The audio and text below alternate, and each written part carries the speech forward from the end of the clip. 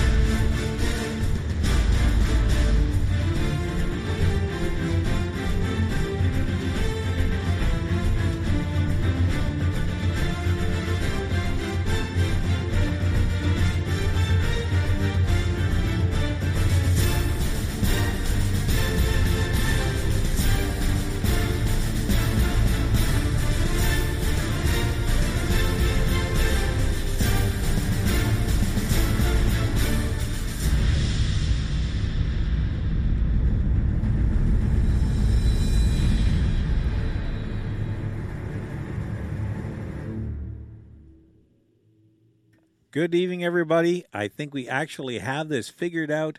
Looks like we are all set to go. And mamma mia, have we got a show for you tonight. There's all kinds of things on the table. I got to tell you, though, I have never done crowds very well.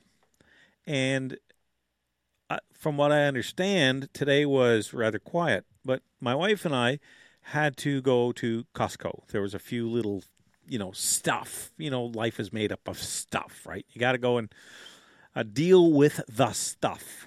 So what happened was we went to Costco, and like I said, shopping is not my thing. I don't like shopping. There's all kinds of things I would rather do. I'd rather have my teeth pulled with a Novocaine than go shopping. Well, maybe not, but it's getting close to that. Anyway, so we go in there, and there's people everywhere. So I thought, okay, all I really want is I want a little, I got my cell phone here. There it is. Best looking cell phone I own. Doesn't mean much to you, but there you are. Anyway, I like to use it when I'm, driving about during the day in the car. So if I don't know where I'm going, I can punch in Google Maps or use my Bluetooth and navigate via Google Maps. And I like to be able to see the screen and I don't want to have to pick the thing up. But if I put it in the coffee cup holder and I turn to the left or right, it tends to fall out. So I thought, okay, I'll go in and get a little clamp kind of thing and I'll put it on the dash. So I went and got a sale order for it. I gave it to my wife without explanation of what I was doing. And to make a long story short, it's still there and I'm here.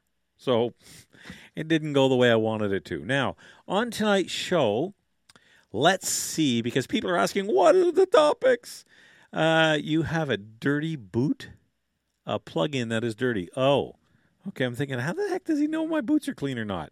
So let's just do a quick little pull and push here. There we go. I don't know if that helped you out, Doug, but there, we'll give that a try.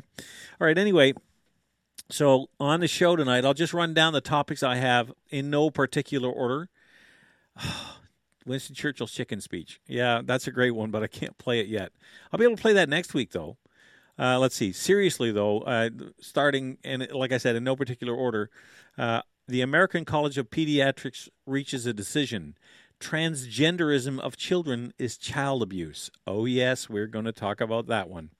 Now, there was a young man down in, where was he? In Tennessee, who had a concealed weapons permit and stopped a guy from blasting a church and its occupants to pieces. So that's an interesting little story. We have this is going to drive me mad. We have been, the UN wants us to apologize for black enslavement in Canada. I'm sorry, but the UN can go kiss you get the point. Then there's the schools that were too hot. We're going to talk about that. And I got to just refresh pages as I go along here. Let's see. Liberal tax reforms to be debated in the Senate committee, which senators say is not made up of nitwits. Well, there I don't know about that. Excuse me.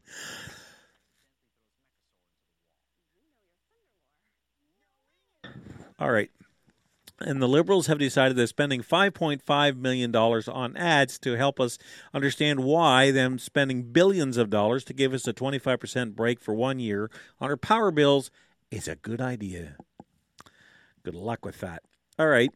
Then we have, let's see. Oh, the story of the VC. Yeah, there's a story about out of Saskatchewan. There's a soldier. His name was Major David Curry. And he won the VC for closing the Falaise Gap. Now, if you don't know anything about it, I posted the story of that action on my Facebook page. But in a nutshell, this guy was leading a unit of tanks and some infantry and closed the last escape route for about 300,000 Germans that were trying to flee as the Allies were moving into Western Europe after D-Day. And the Germans were retreating. Well, they fell into this. They were being encircled by the Americans on the right and the Canadians on the left. Now, at the time, I'm getting ahead of myself, but just this is such a remarkable story. Most of the Canadian Army had dysentery. Now, if you don't know what dysentery is, take a moment and go look it up. It's not very pleasant. It's so, how do we put it? Nasty. That's the word we need, nasty. It's constant diarrhea. You're dehydrated. You're weak as a kitten. You're feeling sick. You're not yourself. So the point is that you have all these people out there who are just, would normally be in bed at home in bed fighting a war. Okay, and they get criticized by the Americans because they're not moving fast enough. But the Americans come up with this saying, better a hard shoulder than an exposed neck or something like that, because they didn't want to stick their necks out to try to reach the Canadians faster. So it was up to us to go out and put an end to this, close this gap. Now, the troops that they were fighting were desperate. They were terrified of, of being captured and or killed in the process. And 300,000 of them were trying to flee out of this ever-narrowing gap. So Major Curry, he gets his tanks and his men across the last outlet from the Falaise pocket, and he closes it. And he holds it for 36 hours against repeated counterattacks by the Germans. He knocks out, let's see if we can find the list. He knocks out all kinds of 40 vehicles. He takes out a Tiger tank all by himself. He kills 300 Germans, takes 500 prisoners, destroys about 12 88-millimeter cannons, just like the guy's a one-man army, him and his troops. And for that, he wins the Victoria Cross. Now, he went on to serve in Canada in the House of Commons as Sergeant-at-Arms from 1960 until 1978. And he passed away in Owen Sound at 73 years old, and that's where he is interred at the moment. Unless somebody wants to dig him up, that's where he's buried. But remarkable man. So this medal comes up in the course of conversation, and the story out of Alberta. The story out of live video is stopped. There was an error. Oh, well, let's try that again. Hang on, folks. I'll bring that right back. Go back one. Come on. Leave this page. Okay, I got to launch this again. Stay on this page. There we are. Now we'll go there. Talking to myself. Go live. There we are.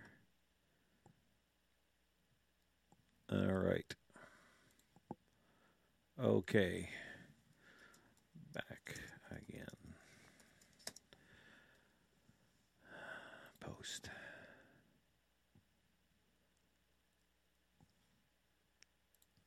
All right. Now, I don't know why that did that. So you probably missed most of what I just said. there are times, I'm telling you, just don't pay to get out of bed. Okay. Let's see. All right, Kevin, welcome back, and I'm sure there'll be others following real quick. I was just sharing with people the story of the closing the Falaise Gap. The story is on my Facebook page if you want to read it. But Major Curry was leading a unit of tanks and supporting infantry, closed the Falaise Gap, stopped the escape of 300,000 German soldiers, and who were trying to get away from advancing our Allied armies in the Normandy region of France after D-Day. And most of the army was sick with dysentery and had all kinds of, they were fighting the very best troops that Hitler had in Western Europe. The SS, he had the Hitler Youth, and the saying about them was they looked like angels but fought like devils, and just, they were just everything they could throw at the Canadians to keep the gap open, they did, and we stopped them.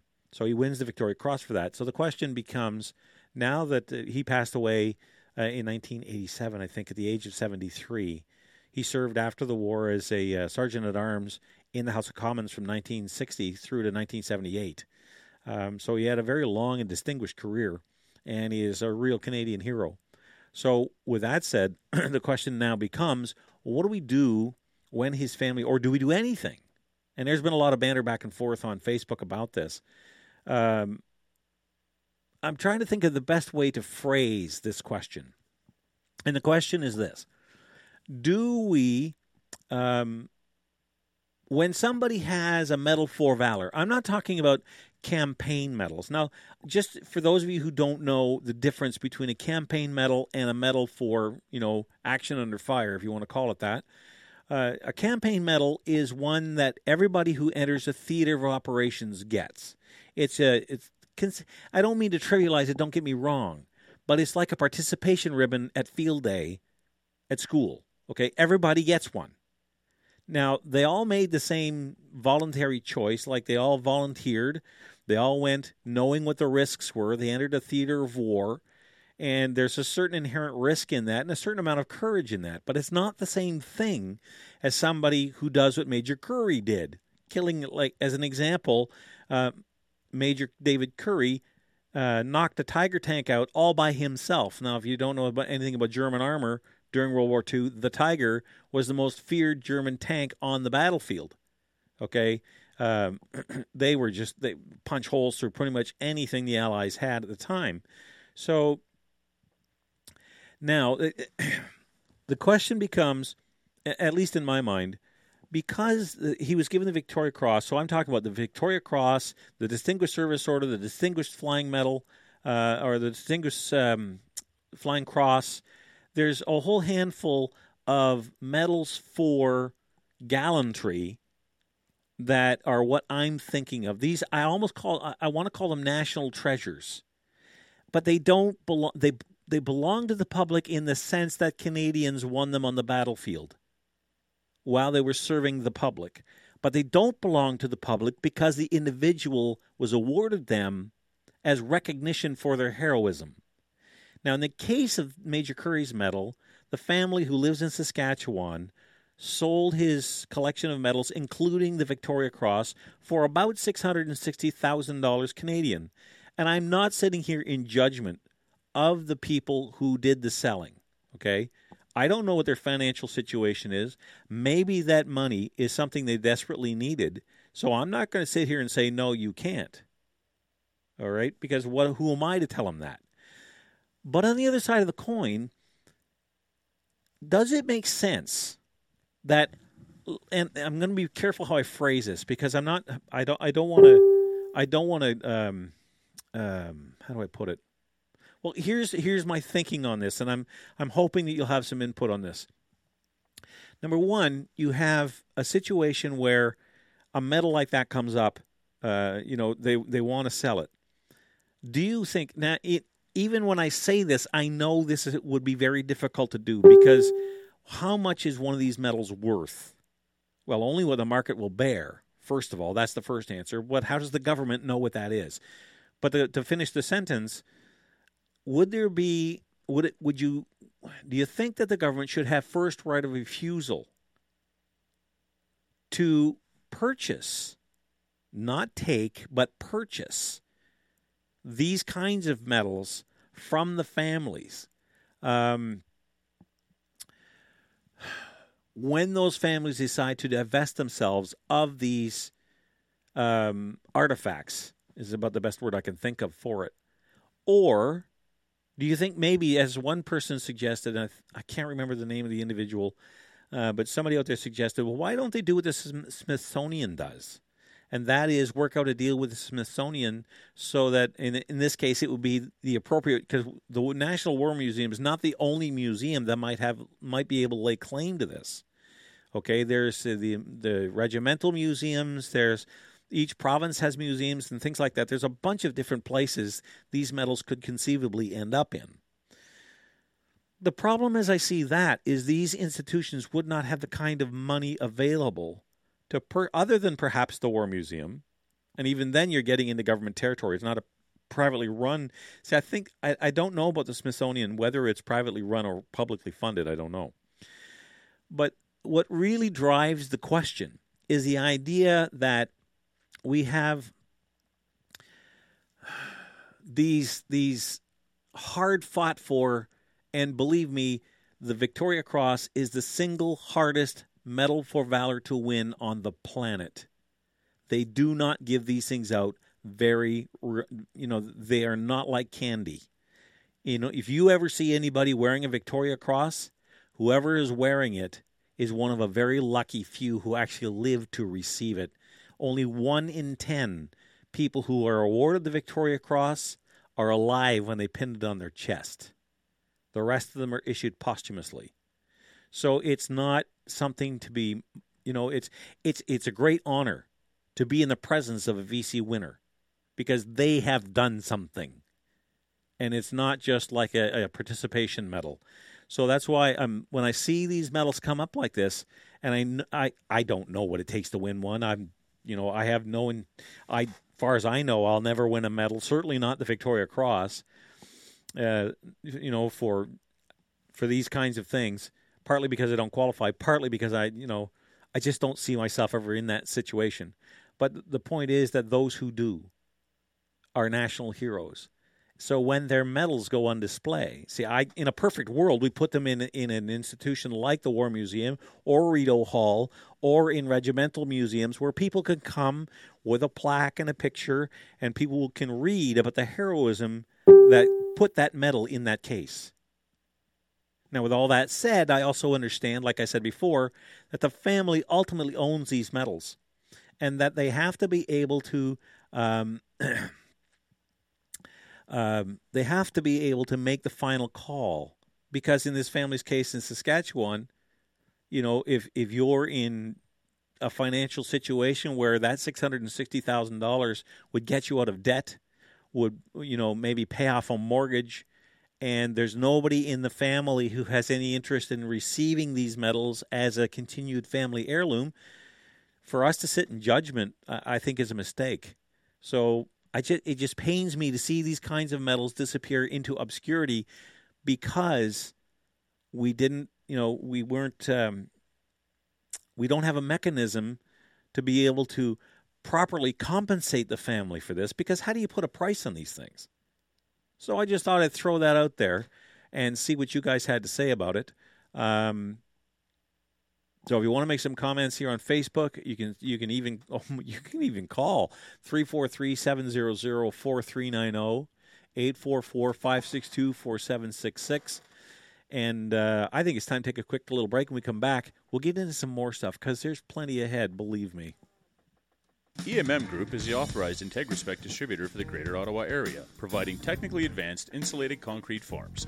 The design virtually eliminates waste while providing the ultimate energy-efficient, quiet homes and structures. With over 40 years' experience in the concrete industry, EMM offers the best product to homeowners and contractors. Canadian-made IntegraSpec is now being used worldwide. More info can be found at integraspec.com. Don't consider building any other way. Call your ICF specialist, 613-835-2600. Ron Barr, General Manager and CEO of the Greater Ottawa Truckers Association, the voice of independent truckers in the Ottawa area, and proud supporters of Nick at Night. Every day we go to work to help build a better Eastern Ontario, and safety is our top priority. Every start of the shift, our drivers perform inspections on their truck, so we ensure that our drivers go home to their families each night, and you, the public, have confidence that the big truck beside you is safe. If you have any issues relating to any size truck, I encourage you to contact me at 613-738-1639. Let's build a better, fatality-free Ottawa together. All right. Now, what else do we have? Oh, my good Lord. Let me just see what else tickles my fancy to get into. Let's see. Let's kill that one story. I don't know why it's doing that either. Oh, let's do this Gary Ritz thing. All right. Now, Gary Ritz is a Conservative MP, as many of you are already aware. Well, this story is from the Huffington Post, so it's kind of like a story in the Toronto Star. It tends to lean to the left just a little bit. Wait, no. It tends to lean to the left a lot. So anyway, they're just... Okay, remember when last week we talked about him? He got in trouble for calling our climate minister a climate Barbie. And we had some fun with that because, look, if that kind of thing bothers you, then you have no business being in the political kitchen. For crying out loud, how of all the things a man could call a woman, a climate Barbie is something you get offended at? Really? It just blows my mind. I mean, like, have we got onion skin for a hide now? It just doesn't make any sense to me. Well, apparently he's in trouble again because of something he said. And I looked at the comment. Let me just bring it back up here. I had it a second ago. Let's see. Here it is. Here's what he's in trouble for now. Let's see. Okay, here's the tweet. This is why I love Twitter. Actually, I don't. I think Twitter's a complete waste of time because you can too easily get in trouble with it because it's too short. You only got 140 characters, and in order to try to explain yourself sometimes so people get the right context, they don't often get the context right in something that's that brief. So here's what he says. Is Sharia law a cultural exemption that the Liberals are demanding in NAFTA? Now, okay, I don't know the answer. That did not sound like all that unreasonable a question. Consider Motion M103, okay? That's one of the things that the Liberals are doing. We all know how Justin Trudeau feels about Islam and about all that stuff, okay? He is more than happy. He bends over backwards for that particular demographic. But when it comes to other people who are in just as desperate a need as Islamic refugees are, he turns a blind eye. So I think it wasn't really all that out of line for Gary to ask that question. But because he's a conservative and because he's not speaking from the narrative and because of all the other stuff, have they? We'll see. That tells you. Somebody says they've doubled the number of characters. Thanks, Warren. I didn't know that. So it's now, 280? All right. That's better, but it's still not a lot. So anyway, poor Mr. Ritz, 2 weeks in a row he's dragged through a knothole. And for what? Here's a comment from the Heritage Minister. I'm surprised that Mr. Ritz hasn't learned his lesson about making inflammatory comments. Well, you know something... Climate Barbie, his comments aren't inflammatory. What's inflammatory is your reaction to them. To get all bent out of shape and weep your crocodile tears over being called Climate Barbie or being asked a question like, are you guys actually going to exempt Sharia law? Because there's a cultural exemption in NAFTA. So he's asking a pertinent question. And, of course, they're all having a cow. Frankly, I couldn't care less what they have to say because I think he's asking a reasonable, I won't say a good question, but a reasonable one, and certainly not something that warrants this kind of response. It just makes me lose my, oh man, I don't want to say lose my mind because I keep saying that all the time. Anyway, so that's a little piece on that. Let me skip down the list here, and we'll see what else we got. Oh, yes, I forgot. Venezuela. All right, now, look, it's not only do we have Rocket Man, the little greaseball, deciding he wants to, threatening that he wants to take on the United States. Now you've got Mendoza down in Venezuela. Okay. Now, keep this in mind. I went and I looked up the Venezuelan military. The Canadian military, for all of its, professionalism and so on, is not exactly what I call a huge military. All right. There's lots of holes. Like, we don't have rocket launching weapons platforms for land-based operations. We don't have attack helicopters. There's a bunch of things that we don't have. All right. But we could take these guys on and beat them quite handily. But Maduro, I called him Mendoza. I'm sorry, it's Maduro. Let me read you this article from Newsweek. It starts out this way. Venezuela's President Nicolas Maduro called on his nation's military leaders Tuesday to prepare for war against the U.S. days after Trump's administration blamed Venezuelan officials from entering the nation, or banned Venezuelan officials from entering the nation. We have been shamelessly threatened by the most criminal empire that ever existed, and we have the obligation to prepare ourselves to guarantee peace. I didn't know that Stalin was still alive. Oh, my God, these people are incredible. Okay, said Maduro, who wore a green uniform and a military hat as he spoke with his army top brass during a military exercise involving tanks and missiles. Now, listen to this. He says, we need to have rifles, missiles, and well-oiled tanks at the ready. Who? What national leader with any kind of brains at all says, and well-oiled tanks? They might be from 1921, but doggone it, they're not rusty because they're well-oiled. Oh, man. This, you know what? He has now, being serious for a moment, he does have a huge problem. He's got desertions with his own military because guess what? It's not just the civilians that are starving. Colombia has arrested Venezuelan soldiers coming over the border begging for food. So it's not like he's got a robust military that can, might not be equal to the United States man to man, but at least would be a real thorny nut to crack.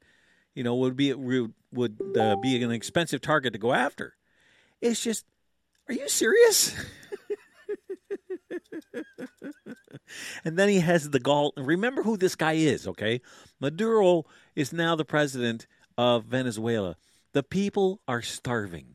They do not even have basic medical supplies. They can't get toilet paper. They're eating animals out of their zoos. I mean, it's just crazy, the kind of things that are going on in Venezuela. And this guy has the gall to call the United States the greatest criminal organization. He's enacting a crime against his own people, a crime against humanity. It's almost like genocide on his own people. And he wants to blame. Oh, my God. So anyway, keep that in mind. The future of humanity cannot be the world of illegal sanctions of economic persecution. No, you're doing that to your own people. You don't have to worry about the Americans. It's unlikely Maduro has the manpower to stand up to the U.S., blah, blah, blah, blah, blah. But I watched that and I said, okay, so apparently it's legal to smoke dope down there too. But just, it's enough to drive you. Stories like that make my job so much more fun because what kind of lunatic actually would come out and say that and expect to be taken seriously? That's what's funny. I mean, if he was doing a parody, if he was doing a comic skit, why would any national leader do that? But just, that would be more believable. That at least, I don't know. It's just that you've got the greaseball on one side of the planet and this goof on the other side of the planet actually taking seriously going to war with the world's greatest superpower. Right. At least in North Korea's case, Not that I would ever want to see this happen, but at least they've got a nuclear button to press. There is a certain amount of reality to their threat. But what is Venezuela going to do? They have 2 whole submarines. 2 whole submarines.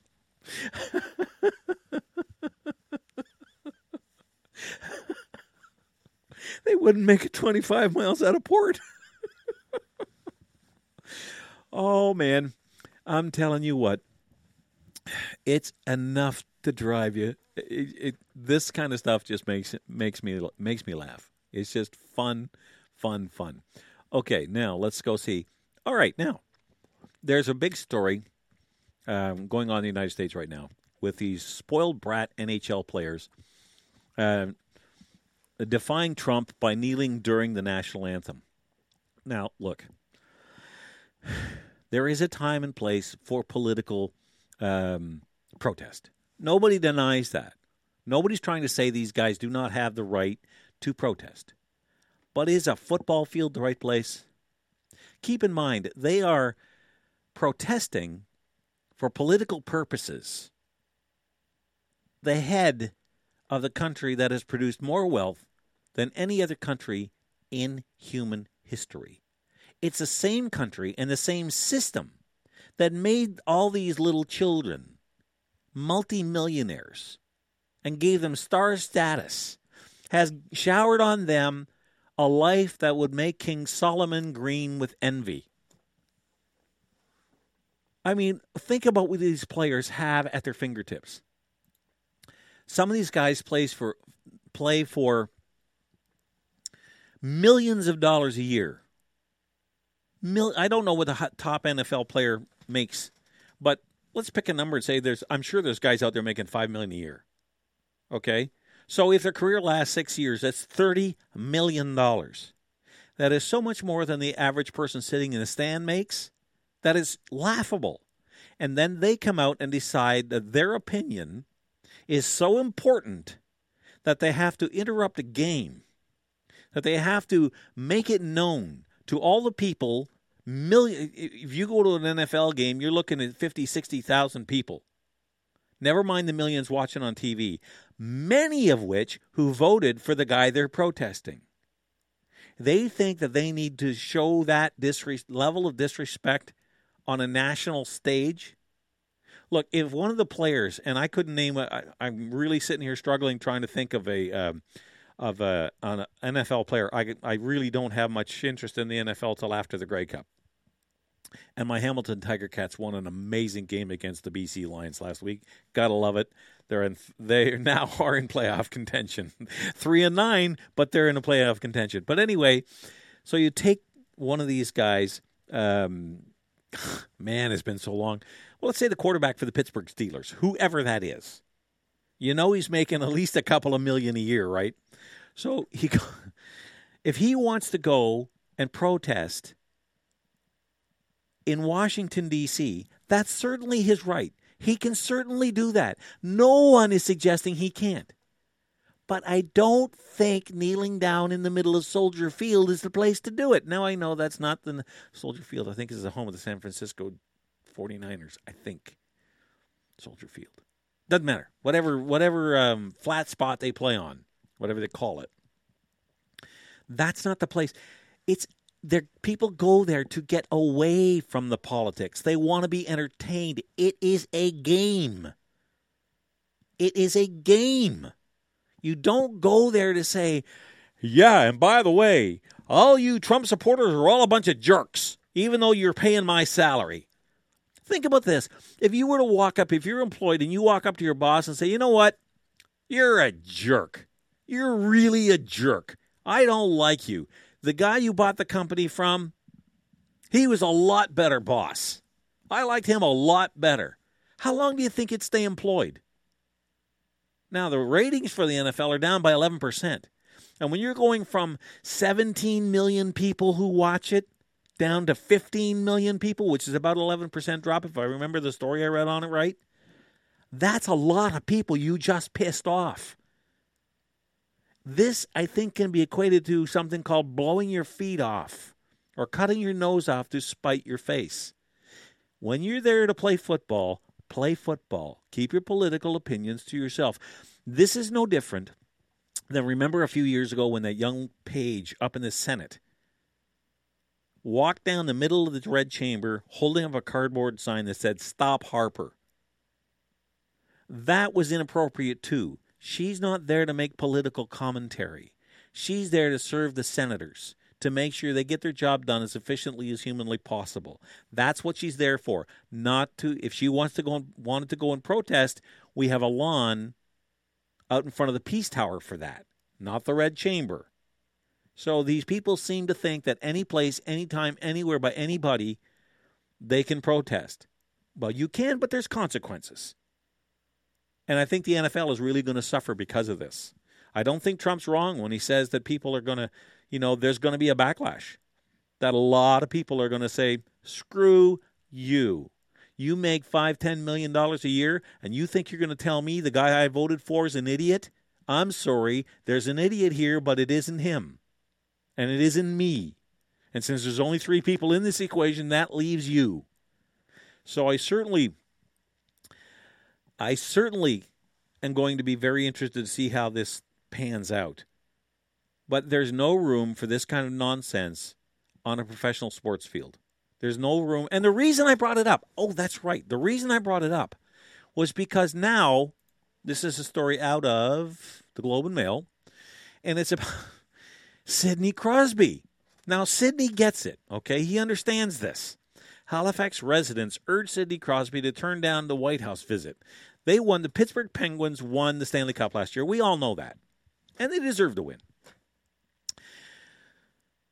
So, in the United States, when a professional league team wins, whether it's baseball, basketball, hockey, or football, they get an invitation to the White House. It's a tradition, and it does not matter who the president is. Now, Crosby understands this, but listen to this. A year after Halifax decided to consider naming a street after Sidney Crosby, in brackets, and I'm adding, something you should never do while the person is still alive, because you never know what's going to happen to them is in the future, or what's going to be revealed about them later in the future. Isn't that right, O.J. Simpson? Close bracket, back to the story.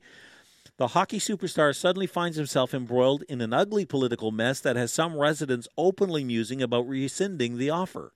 It's no secret that the Pittsburgh Penguins captain has faced widespread criticism on social media for his decision to support the team's upcoming visit to the White House, but disapproval has also percolated to the surface in his hometown, where Crosby is typically accorded godlike status. Soon after the Penguins accepted President Donald Trump's invitation to bring the Stanley Cup to Washington, D.C., Crosby called it a great honor for us to be invited there. Some Haligonians were calling for him to reject the offer. They asked Crosby to show unity with NFL players and other protesting Trump for criticizing the Leafs players for refusing to stand during the national anthem. All right. Crosby understands that it doesn't matter who the president is. This is a tradition. And to be invited to the White House is an honor. Even if it was Obama, even if it was Jimmy Carter or Bill Clinton, who cares? The fact is, one of the perks of winning a national championship in the United States is a trip to the White House. There's more to the White House than the Prime Minister, yeah. There's more to the White House than the President. There's all the history. There's it's like being invited to Rideau Hall. It doesn't matter who the Governor General is. It doesn't matter who the Prime Minister is. The fact you got invited to Rideau Hall is an honor in and of itself because of the history of the place, because of the tradition that goes with it. And for the people of Halifax to slap that down and say, oh, no, we don't like that Trump guy, so you can't go in there. No, don't you be doing that now. I thought the people in Nova Scotia had more brains than that. I'm a little disappointed in. Excuse me. Yes, I understand that, Kevin. He's saying that the last Canadian team to go to win the Stanley Cup, the Habs didn't get an invite. That's because they're not American. They won it in Canada. At least that's the way I understand it. And besides, it doesn't that even makes it even more an honor. If the president is the one who decides whether to extend the invite or not, you know what? It's the same thing. It doesn't matter. The politics of the situation don't matter.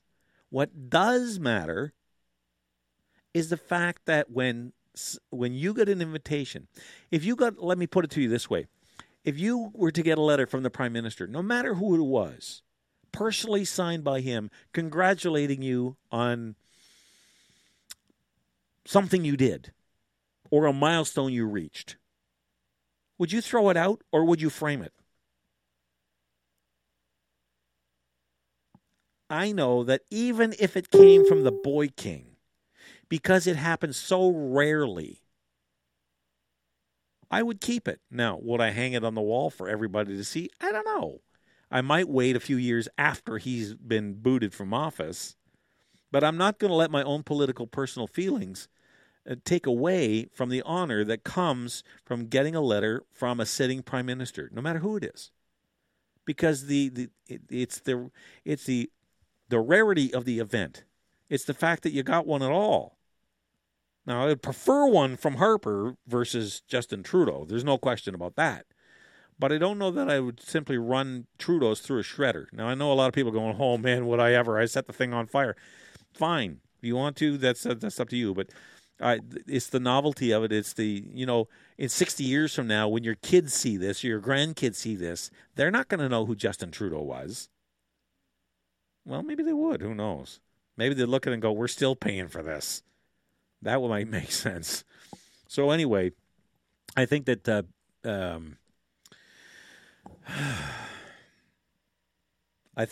Sidney Crosby has the right attitude, and the NFL players are nothing but a bunch of sucks. And they're sitting there flipping the bird, not only to the president, but to the millions of people who go to see their games who voted for him. That's the most salient point of the whole thing. All right, time to take a quick break. When we come back, we'll have more right after this. For 17 years, I've been taking my cars to Irwin's Automotion. 17 years ago, Irwin was renting space on the corner of Bank and Heron. His encyclopedic knowledge of all things mechanical and his no-bull honesty has resulted in his second move. He now operates a huge facility on Cleopatra, 8 bays, and an expert staff that operate all in the same wavelength. Honesty, integrity, try to save the customer some money and headaches, but fix it right the first time. Irwin's Automotion, 34 Cleopatra. Tell them Council sent you. That'll make them smile. Ron Barr, General Manager and CEO of the Greater Ottawa Truckers Association, the voice of independent truckers in the Ottawa area, and proud supporters of Nick at Night. Every day we go to work to help build a better Eastern Ontario, and safety is our top priority. Every start of the shift, our drivers perform inspections on their truck, so we ensure that our drivers go home to their families each night, and you, the public, have confidence that the big truck beside you is safe. If you have any issues relating to any size truck, I encourage you to contact me at 613-738-1639. Let's build a better, fatality-free Ottawa together. All right. Now that that's out of the way, let's get back to work. Okay. Now, there is a story I want to get into because this has been a hot topic lately in the last few months. And let's see. The headline is American College of Pediatrics reaches a decision. Transgenderism of children is child abuse. And they list 8 reasons why it is. Now, I got to pull my little sticky note up here because otherwise I will forget it.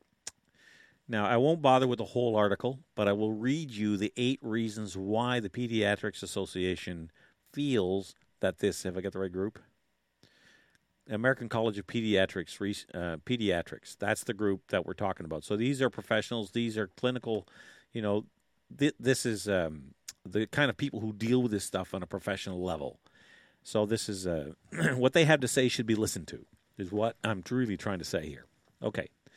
Argument number 1, and I have been saying this. You know what I find refreshing about this? Is it backs up everything I've said about this for the whole thing. This is not something I wrote, although I could have. This is something a whole bunch of really smart doctors wrote. That doesn't make me smart because I just happen to use common sense. They've done research to back that up. Not because I said it. They were doing the research whether I said it or not. But here are the reasons. Number 1, human sexuality is an objective biological binary trait. XY and XX are genetic markers of health, not markers of disorder. Number 2, no one is born with a gender. Everyone is born with a biological sex. Gender, an awareness and sense of oneself as male or female, is a sociological and psychological concept, not an objective biological one. Number 3. A person's belief that he or she is something they are not is at best a sign of confused thinking. When an otherwise healthy biological boy believes he's a girl, or an otherwise healthy biological girl thinks she's a boy, an objective psychological problem exists that lies in the mind, not in the body, and should be treated as such. I've been saying that same thing for years. If you think you're a boy when you're a girl, or a girl when you're a boy, the problem lies in the attic, not in the cellar. It's a mental disorder. It doesn't matter what you look like on the outside. The problem lies in your mind. And you don't fix it by changing the plumbing. You know, if a car's got a blown engine, repainting it is going to make the thing work any better. Number 4. Puberty is not a disease, and puberty-blocking hormones can be dangerous. Reversible or not, puberty-blocking hormones induce a state of disease, the absence of puberty, and inhibit growth and fertility in a previously biological healthy child. According to the Diagnostic and Statistical Manual of Mental Disorders, the 5th edition, as many as 98% of gender-confused boys and 88% of gender-confused girls eventually accept their biological sex after naturally passing through puberty. Number 6. Children who use puberty blockers to impersonate the opposite sex will require cross-sex hormones in late adolescence. Cross-sex hormones, testosterone and estrogen, are associated with dangerous health risks, including but not limited to high blood pressure, blood clots, stroke, and cancer.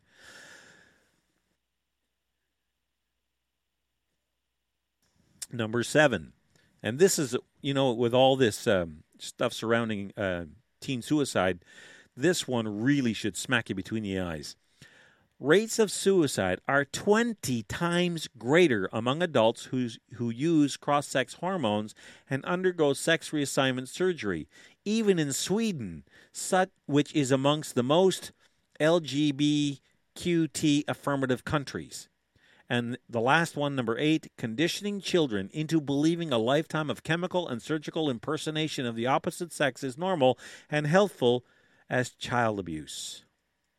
Or is child abuse. You know, I've been saying that, and I don't mean to pat myself on the back. It's just so obvious. It doesn't. That's the thing. It doesn't take a pediatric doctor to figure this out. Common sense tells you this. And yet, how many times when anybody stands up and says stuff like this, do they get slapped down as you're intolerant, you're a homophobe, you're this or you're that? No, it's none of those things. Who wants to see a suicide rate 20 times higher than the normal population? Who wants to see kids, you know, soaked in drugs that cause cancer, high blood pressure, blood clots? If this was anything else, there's no way that... Ask yourself this question. Or would you agree with me that this is more dangerous for long-term health of people than smoking? If you had to choose between your child smoking or your child going through transgender chemical treatment, which one do you think is worse? Well, I can tell you, at least in my opinion, I would buy them the cigarettes if that was my choice. I'd buy them the lighter. I would light it for them rather than have them go through this. I think it's less dangerous. Because smoking, you can always quit. Once you go down this dark path, there's no coming back. And that's the part I've never been able to wrap my mind around. It's got nothing to do with whether I think these people are human or whether they should have the same level of dignity or anything along that line. It's because I care about them that this is the case. Who would willingly see people be put through this stuff? Only the people who don't really care. Who could just shrug their shoulders, oh, well, too bad, they're circus, they're monkeys. But if it was their kids, you know, and you wonder why teenage suicide rates are so high. Well, if this is the case, If we don't ever tell them, I mean, look, growing up is, especially in your early years, it's all about experimentation, pushing the boundaries. Kids do it all the time. How far can I go before somebody says no? You know, and if nobody says no, can I go a little further? Can I go a little further? Can I go a little further? And if there's never any consequences, the kid will, hey man, I can do whatever I want. But the danger is they'll hurt themselves, right? Either physically or psychologically. Because normally when we raise children, we do it in a way that says, okay, you can go this far, but don't cross that line. There will be consequences. And a good parent, if that child crosses that line, will inflict immediate and painful consequences to teach the child what happens when you cross that line. And the child, as much as they complain about it at the time, respects that. And it'll come back to you. And they will say, you know, Dad, you know, Mom, remember when? I am so glad now looking back on it, because I was nothing but a half-baked twit when I was 15. And if I'd have done that, if you guys had let me do that, I shudder to think what my life would be like now. Now, they might not use exactly those kind of words, but that kind of an experience will happen. And they will grow in maturity and understanding under your guidance. That's the role of a parent. It's not to be a friend. It is to be someone who nurtures the next generation into rational human beings that can step out into the world and make their mark and take their place in a productive society. And that's what happens. This is the kind of thing when you allow this to happen. I couldn't agree with the Pediatrics Association more, or the College of Pediatrics, I'm sorry, that this is actually child abuse because of what they expose their children to. It's just, this is enough to drive you crazy.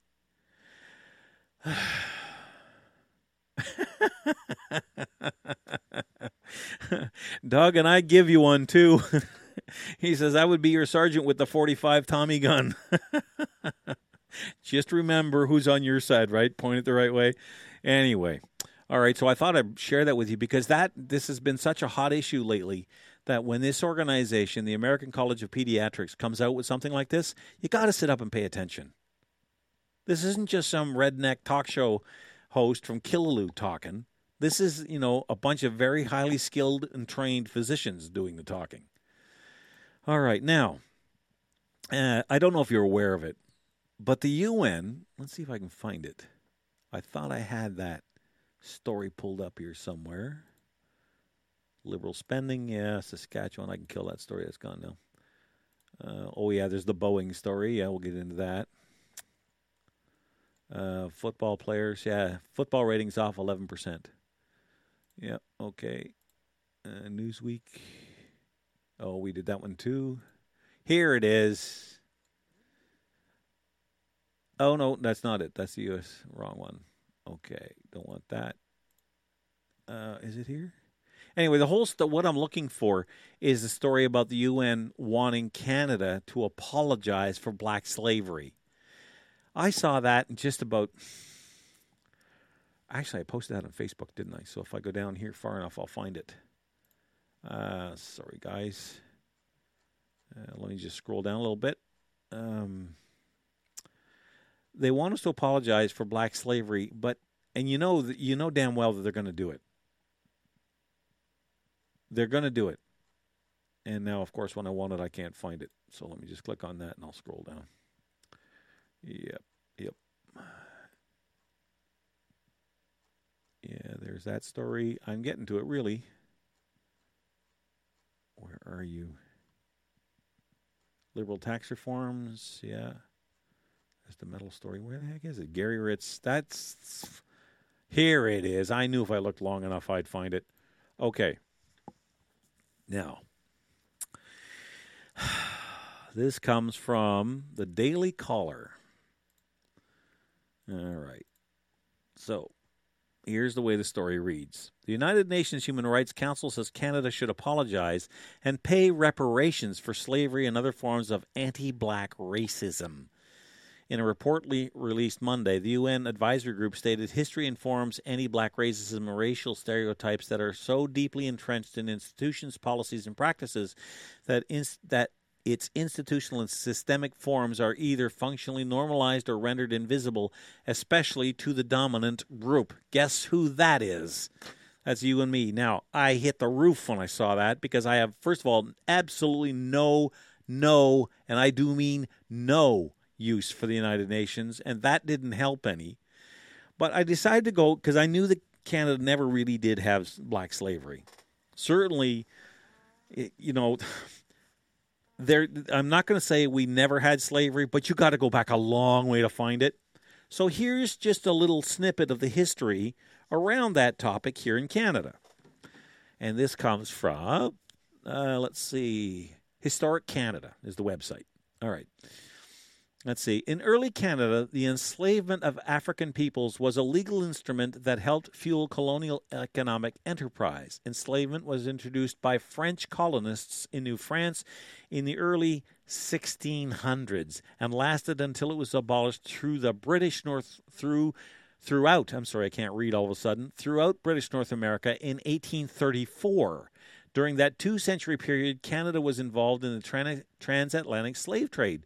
Within the country's borders, people were bought, sold, and enslaved. Canada was further linked to the institution of enslavement through international trade. The country exchanged products such as salted cod and timber for slave-produced goods such as rum, molasses, and tobacco, sugar from slaveholding colonies in the Caribbean. Here's a little news flash. So did everybody else. That's just the way the world worked at the time. In the early 17th century, French colonizers in New France began the practice of chattel slavery. The bottom line here is when you get down to the part that actually matters. Here it starts about here. Some French colonists acquired enslaved black people through private sales, and some received indigenous and African slaves as gifts from indigenous allies. So it wasn't just the white man that was involved in this. Our local indigenous populations or native First Nations peoples were involved in it as well. But I don't think the UN is going to call them on the carpet for that. I don't think the UN is going to call the French on the carpet for that.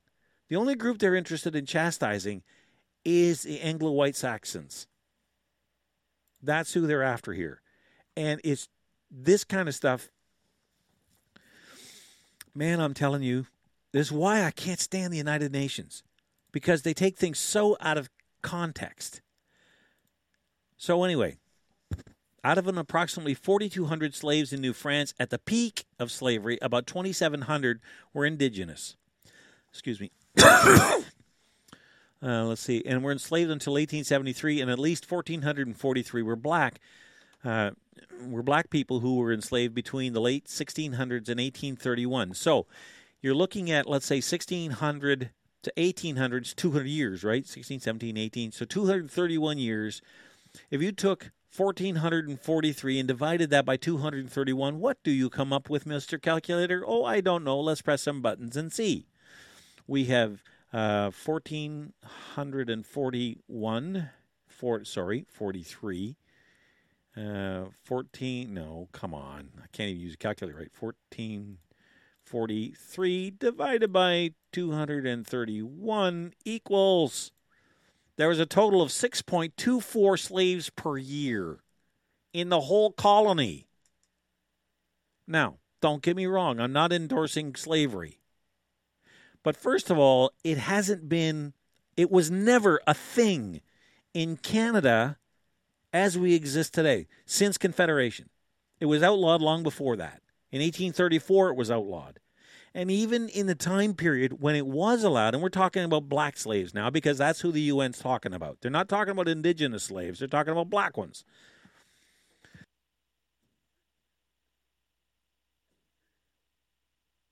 That when you average it out, the population over the time period, you come up with 6.24. Yeah, we need chastising for that. Why don't we look at the number of slaves traded within the African continent or in the Middle East, maybe? Why don't we look at the Islamic slave trade? They didn't care what race you were. They enslaved everybody.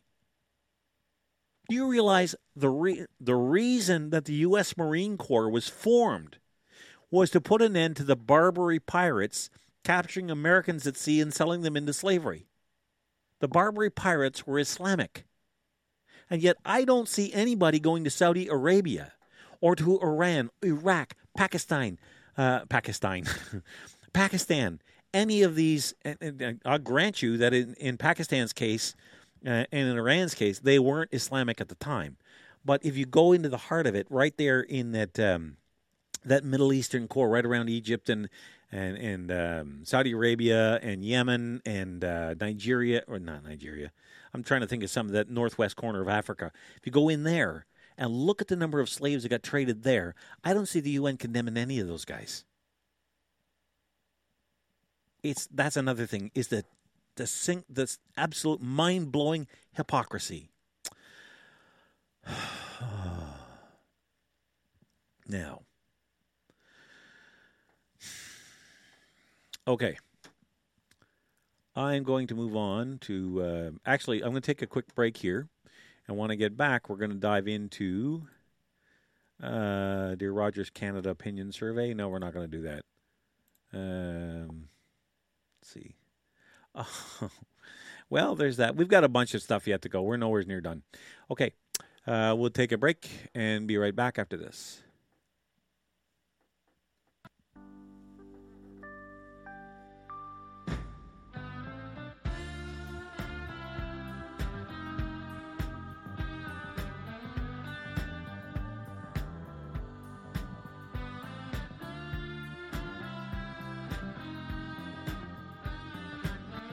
So Nick is reloading and taking a much-needed break.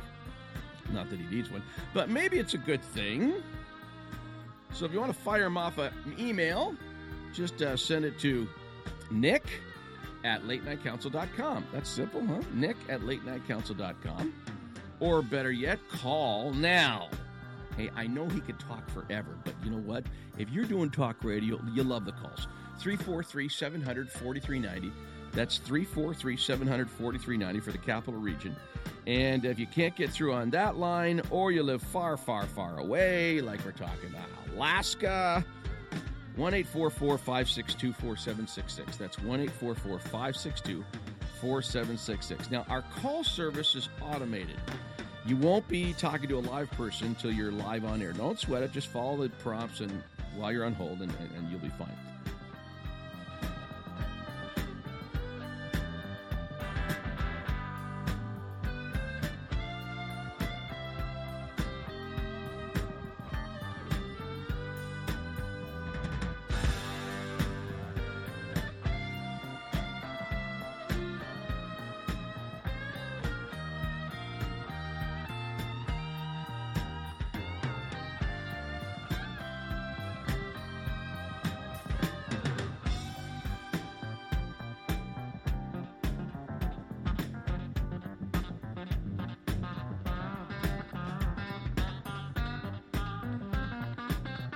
Now, Nick at Night does not exist without advertisers. So if you want to buy time, you contact either myself, JC at latenightcouncil.com, or you can contact Nick if you're more comfortable with him, and of course I certainly understand that. You can contact Nick at latenightcouncil.com. The ads are like really, really cheap. I mean, you're gonna love them. Okay, we've made them quite accessible. Feedback is always welcome. Tell us what you like. Tell us what you don't like. And thanks for tuning in. Now, back to Nick at Night.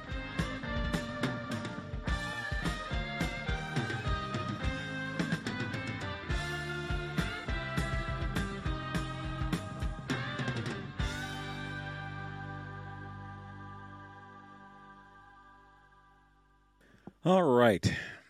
Got that taken care of. Put the kettle on to boil again. So I forgot last time. All right. Now, there's a couple other things I want to get to here. This one, we did the Halifax residents one. Yeah, that was nonsense. Okay, the heat wave.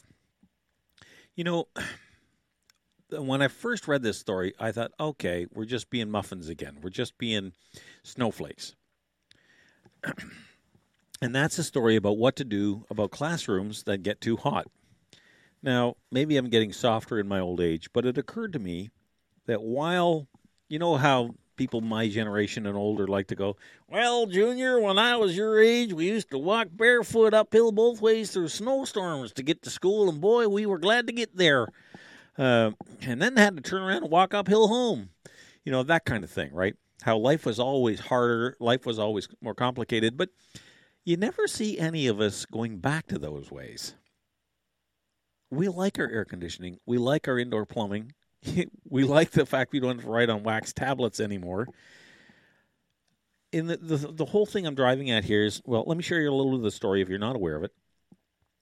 Unionized elementary school teachers in Ontario say this week's heat wave has made conditions in many classrooms unbearable and is taking a toll on students who are stuck in schools without air conditioning. The Elementary Teachers Federation of Ontario says the extreme temperatures affect children's ability to learn and can cause them health issues. The union is calling on the province to take steps to relieve the heat, which could include installing air conditioning systems or setting up cooling stations. All right, look, I guess what I was driving at is, in this case, I don't often do this, but in this case, I think the union's got a point. When it gets stifling hot in a stuffy room, it's hard to concentrate. There's no doubt about that. Now, I know that there's a lot of people out there who say, well, we didn't have air conditioning when I was a kid. Maybe not. But I have no doubt, if you had it, you would have wanted to use it. Just because we didn't have it as children doesn't mean we should deny our children that benefit of technology. Air conditioning today is not the same thing as it was 30 years ago or 40 years ago when I was in school. So when I'm talking about this, it's a situation where you have these kids trapped in this school, and they have to sit there and study, and they have to go through their courses, but it's hot. Some schools, some windows can't be opened. They just can't do it. So you have a scenario where the teacher's trying to teach, kids are trying to concentrate, but they're not. I had one guy mention today, while I was in, where was he? Bangladesh. That was it, Bangladesh. And said that, those kids are 35 degrees outside or 95 or 100 degrees, whatever it was. I said, well, if you live in that climate, you become acclimatized to it. So the heat, like if you lived in Florida, okay, having a day that's 110, you just kind of get used to it. Now, a lot of people in Florida also have air conditioning. So it's a matter of the kind of climate you live in. In Canada, we don't get that hot. We don't really even get all that cold, at least not in this neck of the woods like we used to, which isn't a bad thing. There was something else I wanted to get to, too. So I just thought that if we have the ability to make it easier for our kids to learn, why wouldn't we? And considering the amount of money this government wastes, like $5.5 million on ads to tell you why there's such nice people to lower your hydro bill by 25% for a year, yeah, if they can waste that kind of money, can't they take some of that money and put it into a little bit of bricks and mortar and make sure these kids are at least comfortable? Would you want to work in an office where there's no air conditioning and it's like 90 degrees outside? Especially if you can't open the windows. So I'm not necessarily opposed to this. If we're going to have schools, then let's try to make them, they don't have to be the Taj Mahals, but in today's world, it's like once you have technology, we could communicate using the Morse code, right? We could all have little sets and tick, tick, tick, tick, tick, tick, tick, tick, tick, tick, tick, and everybody learn Morse code. Why don't we do it anymore? Because there's a faster, more efficient way to do it. It's called the internet. We don't need to do it that way anymore. Yes, it would be fun and nostalgic, and maybe some people want to, do it that way as a hobby. Fine, knock yourself out. I don't care. Ham radio is another one. But if you've got the technology to make somebody's life easier, especially at a time when they're trying to learn, then do it. Like we bought a car this summer, partly because the car I had, the other car we have, does not have air conditioning.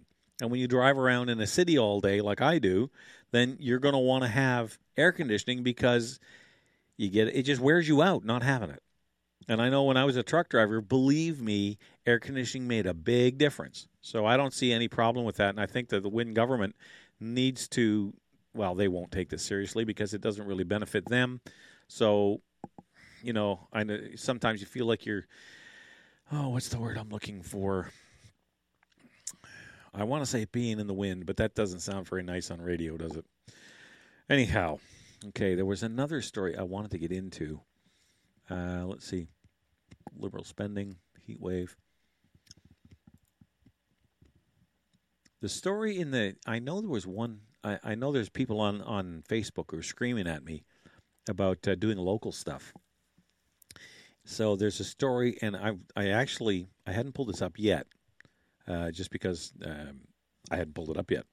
But the pop-up drug injection, I'm just Googling it now. Injection sites, Ottawa. There's a story in the news about these city-run injection sites. Yeah, the one in Ottawa that I'm thinking of is the one that was illegally set up. And they asked the chief, what are you going to do about this? He said, well, we're waiting for, what did he say, council? And I don't mean council as in city council. Input or something. He indicated direction. That was the word he used. He wanted to use direction. Wait for direction. Direction, really? Look, when you set up an unsupervised injection site,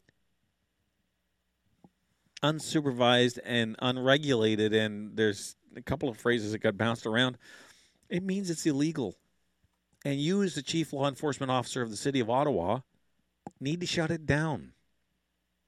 You need to make arrests. You need to enforce the law. Wouldn't that be nice if we actually had somebody who enforced the law?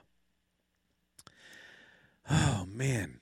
This kind of stuff, you know, something, it doesn't really take that much to be able to. How hard? Let me put it to you. Maybe I'm coming at this from the wrong angle. How difficult would it be to be the chief of police? Now, look, I'm not talking about the years of training or, you know, grunt work, but just from a law enforcement point of view, wouldn't one of the first things you do is pull all your deputy chiefs together and say, okay, we are going to enforce the law as it is written with no regard to person, religion, or status in life. You know, we are going to be Lady Justice. We are going to be blind to anything except what we see before us at the scene. So if we pull up to a traffic accident and there's a member of parliament standing there and he's got liquor on his breath and there's an accident, and then he's going to get blood tested and he's going to have, you know, go through the whole thing with no regard to who he is. If there's, you know, if there's somebody coming out of a mall carrying a bag and she's got stuff in it that hasn't been paid for, she's going to get arrested for shoplifting. And then she can have her day in court. No matter what the crime is, if it's against the law, we will enforce it. That at least is the heart of being a chief of police, is it not? I mean, there's all this ancillary stuff, like you have outreach or programs, and you've got community policing, and there's all kinds of different ancillary things that all go on that are within his orbit. I get that. I know that. But at the same time, at its heart, the whole point of being the chief of police is to make sure the laws as written are enforced. Isn't it? So when you put up an illegal injection site, and you're breaking the law, and you know what? The city of Ottawa has a habit of this. This isn't the first time something like this. Remember Bob Chiarelli's campground out in front on City Hall? I think it was 56 days that lasted. They should have moved in. There's supposed to be no overnight camping on city property. And yet, what happened? 52 days before finally it was ended. Well, why did it last even one? If they want to have a sit-in and protest, all right, you've got till 5 o'clock. At 5:01, we start moving bodies. And if you don't like it, tough. In the back of the van, you can explain it to the judge. because you're not supposed to be here. Or give them overnight. Say, if you're here at 8 o'clock in the morning and we come back, we are going to clean this place out. Give them a deadline. And then make sure you back it up. Because you'd only have to do that once or twice. And then the protesters will know that, look, last time we did that, we got thrown in the clink. They don't put up with that crap. They don't do. As a matter of fact, there's a city out west. Was it Seattle? They hit the wall. There was a protest outside city council chambers, and city councilors called the police, said, deal with it. We're done. We're not putting up with any more of this right to protest garbage. It's been going on for weeks, and we want it ended. And they got into a bit of a scuffle, and the cops came in, closed it down, arrested a bunch of people. Voila, problem solved. See, when you enforce the law, one of the reasons you enforce the law, besides the fact that it's how we maintain, or it's to let people know. Remember I talked about consequences earlier? Well, guess what? If you go onto public property and you break the law, there's a very good chance you're going to get arrested, or at least there should be. And this is the part that Chief Bordelot doesn't seem to understand. One of the most ridiculous things I remember about Chief Bordelot was the Red Heel campaign. He had all the senior staff walking around in red high heel pumps. I can't even remember why, but it was absolutely asinine. You're the chief of police. And you want to talk about the gay pride, the whole gay pride thing? One day he's going to march in uniform, the next day he's not. That's a man of decision and action? No matter how you feel about the pride parade, that was completely botched. That was completely botched. They did not do that very well at all.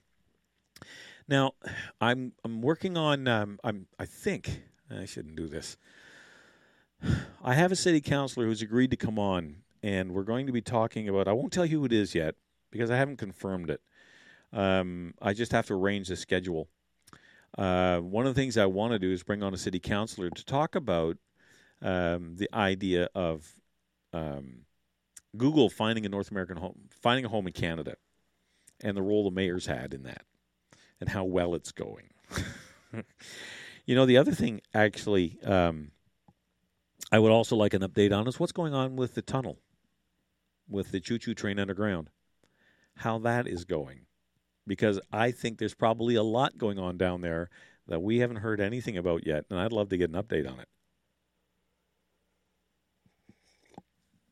So for all of those out there who think I'm not paying attention to local issues, and I'll tell you why, for the most part, I think it was Kevin was mentioning that he didn't think I was paying enough attention to local issues. When you go online and you do a show like this, when you have no idea where people are listening from, and you have to, in my mind, you have to go provincial, federal, and international, not always in that order, but because if you have somebody listening from Moose Jaw, what do they care about what the city of Ottawa's chief of police is doing? On the other hand, if the story has relevance to people in Moose Jaw, like an example of what you don't do when you're in government, or times when they do things right. Believe it or not, municipal leaders sometimes get it right. I can't think of any examples at the moment. Like the whole, remember here's now, better late than never, but in the last month, maybe in the last 3 weeks, they came along. Yes, Stephanie, they can be, but Stephanie's saying sometimes local issues can be boring. Yeah, that's true, but so is taking out the trash, but you got to do it anyway, right? But municipal politics actually matter more. Of all the levels of government, local government is the most important. It's the one that impacts your life the most on a daily basis. Because if the government raises taxes, that might not take effect for a year and a half. Okay? But if the municipality changes your garbage pickup day or cuts your garbage pickup days in half, like going from once a week to every other week, isn't that right, Green Bin Ottawa? It has an immediate impact. So that's why it's probably a good idea I should spend a little more time on local issues than I have been. And I like some of the bigger issues too, don't get me wrong. But at the same time, when you look at this stuff, talking about when they do actually get things right, the city of Ottawa is finally decided that you can't go into their libraries and watch pornography anymore. Now, you know something? I would think that that's common sense. Everybody knows that 80% of the searches on the internet are either for porn or gambling. And the other 20% make up all the rest. So if that is something that you want to do, there's nobody can stop you. But I would like to think that common decency would prevent you from doing it in a place where the public can see you. Like, look, with computer technology today, go home. You know, you don't have to watch that stuff in a public library because there could be an 8-year-old walking by behind you when you're sitting in your little cubby hole watching whatever it is you're watching, and all of a sudden tugging on Mommy's sleeve, go, Mommy, what's that? What are those two people doing? And then Mommy turns bright red when she sees what you're watching and has to, you know, avert little Johnny's eyes because he's not ready for that information yet. And you know how they used to defend it? Was under the argument, oh, well, was it free expression or some kind of loopy left-wing argument? But they finally put an end to it. A woman complained under the same circumstances that I'm talking about and said, this is completely inappropriate. And she's absolutely right. But it took them years to do that. Common decency, you would think. You wouldn't need a policy. It's like having a code of ethics, right? A code of ethics in a municipal setting. You want a code of ethics? Put the 10 Commandments up. That's a code of ethics. Don't steal, okay? Don't lie. Don't sleep with your buddy's wife. Don't steal his property. You know? What? It's the best code of ethics ever written, even if you're not Christian or Jewish. Don't do those things and you'll be fine. Oh, man. Oh, yeah. Okay, Stephanie was telling me the librarian's comment was, well, what you deem inappropriate might not be what other people find inappropriate. No, there's things called public standards, right? That need to be applied. If anybody, you know, it's funny that she would quote that, but if somebody were to walk around with a pro-life sandwich sign on, just walking down Queen Street, walking down Slater Street, you pick the street, okay, or Smallville, anywhere, and saying abortion is murder or something like that, expressing their point of view, do you think the librarian would say the same thing? No. That the individual would be catcalled and ridiculed and all kinds of nonsense. And I know it's true because it happens. It's not unique. It's not a one-time thing. There's a grandmother in jail for something as terrible as kneeling down across the street from the mortuary and praying the rosary. And the police came and arrested her and put her in jail for it. So, yeah, public standards need to come up a little bit. And I think at the very first place we should start is saying you can't watch that crap in a public library. You want to do that, you go home. You do it in the confines of your own home. You can, for all I care, you can walk around naked backwards with a banana peel on your head. If that's what floats your boat, go for it. I don't care. But don't do it in public. And you know, if we applied that standard, there'd be a lot of things that people wouldn't do in public, and we'd be a lot better off for it. All right, take a break, and we'll be back with more right after this. For 17 years, I've been taking my cars to Irwin's Automotion. 17 years ago, Irwin was renting space on the corner of Bank and Heron. His encyclopedic knowledge of all things mechanical and his no-bull honesty has resulted in his second move. He now operates a huge facility on Cleopatra, 8 bays, and an expert staff that operate all in the same wavelength. Honesty, integrity, try to save the customer some money and headaches, but fix it right the first time. Irwin's Automotion, 34 Cleopatra. Tell them Council sent you. That'll make them smile. EMM Group is the authorized IntegraSpec distributor for the Greater Ottawa area, providing technically advanced insulated concrete forms. The design virtually eliminates waste while providing the ultimate energy-efficient, quiet homes and structures. With over 40 years' experience in the concrete industry, EMM offers the best product to homeowners and contractors. Canadian-made IntegraSpec is now being used worldwide. More info can be found at integraspec.com. Don't consider building any other way. Call your ICF specialist, 613-835-2600. All right. I was reading the paper today, and there's that horrific story out of Arnprior. And this is a question, I suppose, you could call it local, you could call it, I think this applies in every corner of the country. And a grandmother was killed in a head-on collision with a 22-year-old man who was fleeing the police. Horrific, no doubt. I mean, the kid survived, but the grandmother didn't. And, you know, she wasn't a whole lot older than I am, or my wife is. And you think about it, and the question becomes, at what point? If you were going back to the chief of police, let's say, because this, I believe, was a chase that was engaged by the OPP. I could be wrong, but some police agency. So you're the head of that police agency, and you have to set policy. What policy do you think is appropriate?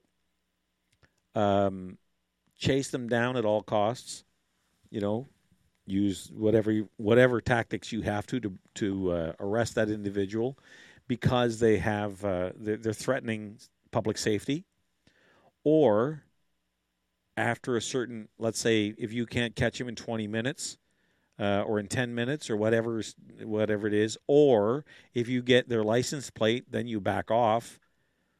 Because here's the problem. Now, in this case, it was I'm not even sure yet if they know why the kid was fleeing. But let's say somebody has just robbed a bank or committed a violent crime, and you know they're armed, and they're fleeing police. If you back off, let's say you get their license plate. First of all, you don't even know if it's his. You might have stolen the car. Secondly, if you back off and let them go. Like, remember the story out of Wilno 2 years ago? Where the guy went around and shot 3 women? Well, the police chased him down and hunted him down and caught him. But if they were in the middle of a high-speed chase with this guy and said, okay, you know, this is crossing the line, we're going to let him go and we'll get him later. What if he'd have shot 2 or 3 more? You see, this is the balancing act you have to have. And this is where you end up in a situation where, as a police officer, man, you don't want to be put in that position. Because if you chase him till you catch him, things like what happened at Arnprior can happen. An innocent bystander gets taken out because this kid is trying to get away from you. On the other hand, if you let them go, maybe they'll do more damage anyway. So where's the balance? And I don't have an answer for that. I just think it's tragic. Do we just write it off and say that's life? You know, it's one of the risks of being in our society is, you know, when bad people do things, they're going to get chased down by police, and sometimes innocent people pay the biggest price. Are we willing to live that way? Do we say, you know, no, we're going to have the police, and it would be a standard they're not going to broadcast, because let's say, I know that EMT vehicles, ambulances and so on, they can fly down the highway with their lights on, but there's a certain speed limit they can't go over. You know, they can do like 10 or 12 miles an hour above the speed limit in order to get you to the hospital faster, right? If you're having a heart attack in the back or something like that in the ambulance. So would you impose something like that on the police? Say, look, you know, 85 miles an hour, that's it. You go above that. If you get above that, you have to back off. Because now you're playing that game again. You know, you're playing that game where it says, what do I do? How do I go about dealing with this? Because that story was really tragic. But the question becomes when all the emotion dies down, and I really feel for the family. You know, it really is a heavy blow to take. So I'm not trying to trivialize that at all. I'm looking at it from, and when I say disinterested third party, I don't mean that I'm not compassionate. I'm just trying to separate myself from the emotion of the situation, okay? But when you look at it from that point of view, saying, okay, this happened, How do we prevent something like this happening in the future? And let's look at this from a logical, reasonable point of view. Where do you draw that line? How do you decide? What are the mitigating factors? Does time of day, traffic, weather, if you know anything about the perp at all, how do you blend them in? Is that maybe it's a case-by-case basis?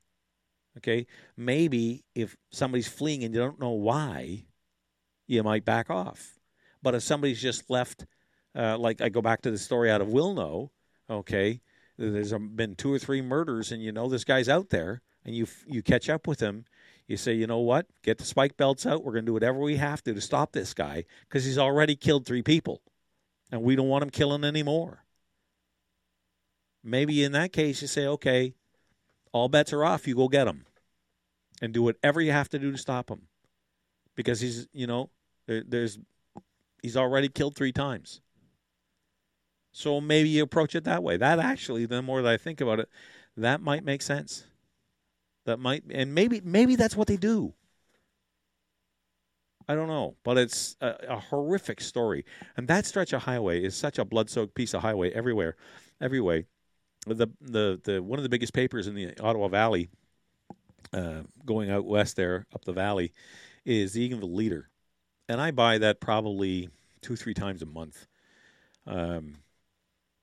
And almost invariably, there's an accident or a wreck of some kind on that highway where somebody's either been seriously injured or killed. And it really is tragic because there's no excuse for that. When I start thinking about the amount of money that the government has wasted on things like, wind turbines, solar farms, big plastic ducts, although that was federal, $5.5 million on ad campaigns, all that kind of stuff. How many miles of highway, could you expand it from 2 lanes to 4 with? You could have gone a long way. And yet here we are. The Trans-Canada Highway, once you get beyond it's almost to Arnprior, it's almost to Renfrew now. But beyond that, as far as I know, if you stay on the TCH and head west, you don't pick up a 4-laner again until you get to Manitoba. Now, maybe I'm wrong because I'm not that familiar with the western half of the province, but I do know that for a very long way, it's still 2 lanes. And this is 2017. So, I don't know. Just another one of those little things that bothers me. All right, let me dip back into the storyboard here about that $5 million. Okay. If this story does not show you how completely not jaded, but uncaring and callous the Ontario Liberal Party is, then I frankly don't know what to tell you. I don't know what will make you get your head around this. Okay, the headline, Liberals spend $5.5 million on ads touting hydro bill cuts. Yeah, okay. And then this has been all over the media. I'm not the first one to do this, but this needs to be pounded on. This question needs to be really hammered home. Ontario's Liberal government has earmarked $5.5 million to advertise cuts to hydro bills. Ads, the opposition says, use public money to make the Liberal Party look good. You know what's terrifying is there's people this is going to work on. I cannot for the life of me figure out why anyone would fall for anything that these clowns do. I really, really don't know why. Why would you listen to anything that comes out of Queen's Park, out of Kathleen with her history, and Dalton McGuinty's before her? Why would you take anything they have to say and go, yeah, that's not a bad idea. Yeah, maybe I'll vote for that. Yeah. That's a good idea. Yeah, that sounds a lot better than I don't know, digging a post hole. But no, it's just kind of nonsense. Remember, in this case, it's tragic that this particular party is now only 5 points. Now, there is another reason for this. They're 5 points behind the Conservative Party, okay, under Patrick Brown. I think the reason they're 5 points behind the Conservatives isn't because the Liberals are so good is because there's virtually no difference between the PC Party of Ontario and the Liberal Party of Ontario. That's why there's a few points, because people are going, well, if this is what I got to choose between, then why would I want to change horses? I already got this. There's no difference between Patrick Brown and Kathleen Wynne. And I've been having this argument on Facebook. I know Lowell doesn't, he just keeps hammering away, we got to get rid of Wynne, we got to get rid of Wynne, we got to get rid of Wynne. And I agree with him, we do. But we shouldn't replace her with a copycat, with a carbon copy. What's the point? Now, I have asked him and his supporters dozens of times to explain to me what the difference is. Why would you vote for Patrick Brown if he has the same political outlook as Kathleen Wynne does? Why would you vote for them? Well, we got to get rid of Kathleen Wynne is not a good enough answer. You know, that's like saying I got to get rid of this rust bucket car I'm driving for that rust bucket. Well, why? At least for this rust bucket, you know where all the flaws are. Like, I got a tractor at home that unless you know exactly where to kiss it, when to curse it, and how hard to kick it, it won't start for you. Anybody else would call it a piece of junk. Me, I love the thing. Why? Because it's the only one I got. And I know how to start it. And you don't just climb on and turn a key, believe me. And if you let it sit for 2 or 3 days, then the fuel system airlocks, and you've got to prime it. So I know the tractor, in other words. All right? I can live with that, even though it's a long way from perfect. It's old, it's tired, but guess what? It's mine. So when I go out there in the yard, I grumble at it and I complain about it, but I use it. And when you translate that into politics, Kathleen Wynne, whether you like it or not, is your old tractor. And you know what she's going to do, whatever is in her best interest, and screw the province. So why would you trade it in on another that doesn't improve the situation? You're going sideways. And that's the difference. That's the whole point is you have a situation where you've got people out there who will vote for a change without actually understanding that they're not going to get one. They want one, so do I. Absolutely I do. But that doesn't mean for a second I'm just going to put the blindfold on, close my eyes, hold my nose, and hold my breath, and vote for somebody that represents Patrick Brown. And that, believe me, remember something. I didn't leave, and you didn't leave the Conservative Party of Ontario. They left us. They left us. That's the part that people have to remember. I didn't ask for carbon tax. I didn't ask for anybody to support a carbon tax. I didn't ask to keep same-sex education in school. Or not same-sex education, but the sex ed curriculum in school. I didn't ask for the nonsense that surrounds the environmental policies that this government's put forward that Patrick Brown hasn't said anything about. I will not support a party that does not want to deal with hydro. So, since he's not going to do any of these things, what in God's name would you vote for him for? No matter what color banner he flies. Because the flag over which, the color of the flag only matters if the people underneath share the values that flag represents. And in this case, there ain't a snowball's chance that Patrick Brown will ever come near this stuff. We don't need any more centrist, leftist, progressive policies. And it doesn't matter what political party carries that banner. If they're carrying that banner, they're not getting my support. And that's why this kind of stuff just is enough to make you pull your hair out. It really is. And it's tragic, but that's the way it is. So when I go over, and don't get me wrong, I have a ton of respect for Lowell Green. Okay, I really do. He's been a mentor to me for a lot of years. I have, there's no doubt about his list of accomplishments and his resume. But for some reason, he just cannot understand that voting for Patrick Wynne is not a vote for change. I just realized what I said. Voting for Patrick Wynne. There may be a slogan in there somewhere. Don't vote for Patrick Wynne. You won't get anywhere. I'm going to work on that. You know what we should do? We should have some fun with bumper stickers. Have people post bumper stickers, political bumper stickers about the Liberals, the PC. If you want to throw the NDP into the hopper, fine. Who cares? Is anybody paying attention to the NDP race for leadership? Can you name one of the 3 or 4 that are in the race? I can't. I couldn't care less who leads the federal NDP party. Doesn't matter to me. I'd never vote for them anyway. It's funny how much attention this isn't getting. The only people paying attention to this are NDP supporters, of course, and a few outlets in the mainstream media. I never hear anybody talking about it on the street. It never comes up on Facebook. It never comes up in conversation amongst friends. Never. It makes about as enlightening a conversation it would make about as enlightening a conversation as talking about the leadership contest for the Green Party.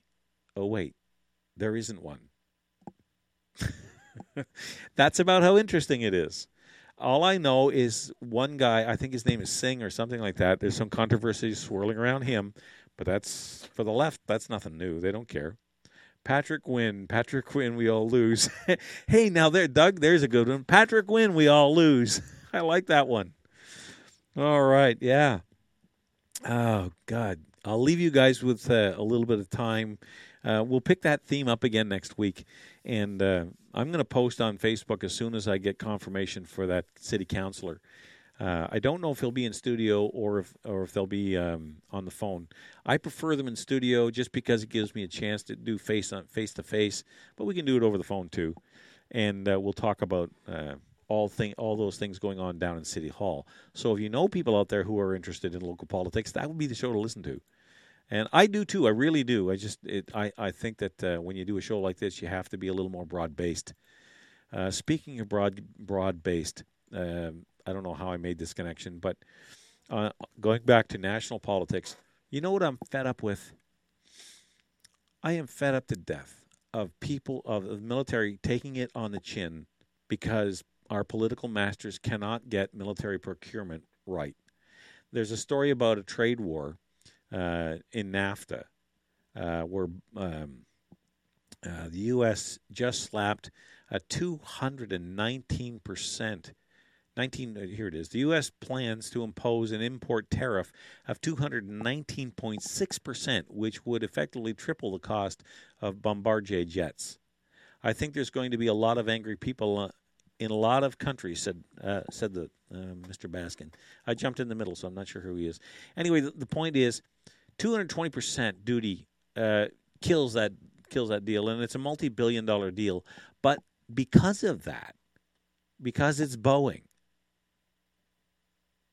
the government said, well, I don't know if we want to do business with a company like Boeing if that's going to be the way things go, because Boeing filed the complaint. Well, guess what Boeing is in negotiations for Canada with? Yeah, the Super Hornet. So we've got 40-year-old F-18s that are out of date, worn out, tired. They're still a great-looking airplane, but so is the Spitfire, and I don't know if I'd fly that into combat. But the point is that we need airplanes, and we need them now. We needed them 30 years ago, 25 anyway. And yet there goes another 4 or 5 years before we even think about replacing these things. And it's another case where the military concerns come in last again, and I just grow weary of it. Let me jump in here in the article, starting under the heading "Interim Fighter Jet Problem." But the military could also be left in a long-term lurch. The Liberals insisted they needed to buy 18 Super Hornets on an urgent basis to cover a gap in the country's ability to field fighters for NORAD and NATO at the same time. The next best option would be to buy used FA-18s from another country until a competition to replace the entire fleet of Canadian Hornets is launched. During the election campaign, however, Trudeau ruled out buying the Lockheed F-35 stealth fighter, and the bruising political rhetoric surrounding Boeing suggests the company has also been ruled out. Therefore, once again, the military's taken it on the chin. They need these things. They need this hardware to be able to do their job. And what is their job? Well, in the case of the Air Force, the role of an Air Force falls into three categories. First of all is sovereignty, to protect our airspace, so that if somebody comes sneaking around the back door, we can send up a couple of fighters and deal with the interlopers and guide them back to where they came from, or if they get aggressive, then take whatever action is required. Secondly is to support and meet our commitment in NATO, so that when things like the Crimea happen, or we have cases, like fighting ISIS come up, we have the ability to send a squadron of fighters and make our contribution that way. And we also need to support our troops on the ground with close air support. I said three. I should have said four. The fourth one, of course, is to provide what we used to call in the Navy the Hell Air Det, or the Helicopter Air Department. Now we're finally getting the Cyclone helicopters to replace the old Sea Kings on our frigates, so they can be fully operational and deal with their primary role, which is underwater warfare or anti-submarine warfare, using the helicopters. So that traditionally, and then you get into heavy lift, transport, and all that stuff, but that's all ancillary stuff designed to support the pointy end of the sword. Okay, there's no point in having the handle of the sword if you got no point on the end. You end up with a claymore. It doesn't look very good. But anyway, so that's what drives me crazy, is in our country, in its history, we have never been able to. Patrick Wynn joined at the waist. WAST. That's a good one, Doug. Actually, I like that one.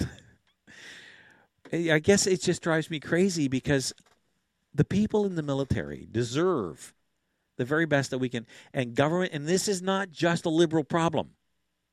I refuse to lay the blame strictly at the feet of the liberals. They bear a big share of it, but the conservatives have never done it right either. Don't forget who it was that canceled the Avro Arrow. Harper talked a lot about rebuilding the military, and what actually got done. What's different now? It's actually worse now that I think about it. When you take the naval equivalent, you pull in the naval component as well. We're in worse shape now than we were the day he took office. So he's not free of criticism either. So it's not just a liberal thing. It's not just a conservative thing. It's a Canada thing. We cannot do procurement right, and I don't know why. And when I think about the guys in uniform out there slugging it out every day, trying to do their best, and they do remarkable things with what we give them, but we shortchange them on a regular basis. And it just makes me crazy. One person said, well, we ought to buy the Eurofighter. Well, maybe, but that process isn't exactly fast either. And if I remember right, that's a single-engine fighter. And when you're flying over thousands of square miles of frozen tundra, having one engine is not something you really want to do. You want the reliability and redundancy of two. That's why the F-18 has two. Anyway, I'm digressing into a topic I could spend hours on and most people aren't interested in. All right, we'll take another little break. When we come back, we'll wrap things up. For 17 years, I've been taking my cars to Irwin's Automotion. 17 years ago, Irwin was renting space on the corner of Bank and Heron. His encyclopedic knowledge of all things mechanical and his no-bull honesty has resulted in his second move. He now operates a huge facility on Cleopatra, 8 bays, and an expert staff that operate all in the same wavelength. Honesty, integrity, try to save the customers some money and headaches, but fix it right the first time. Irwin's Automotion, 34 Cleopatra. Tell them Council sent you. That'll make them smile. EMM Group is the authorized IntegraSpec distributor for the Greater Ottawa area, providing technically advanced insulated concrete forms.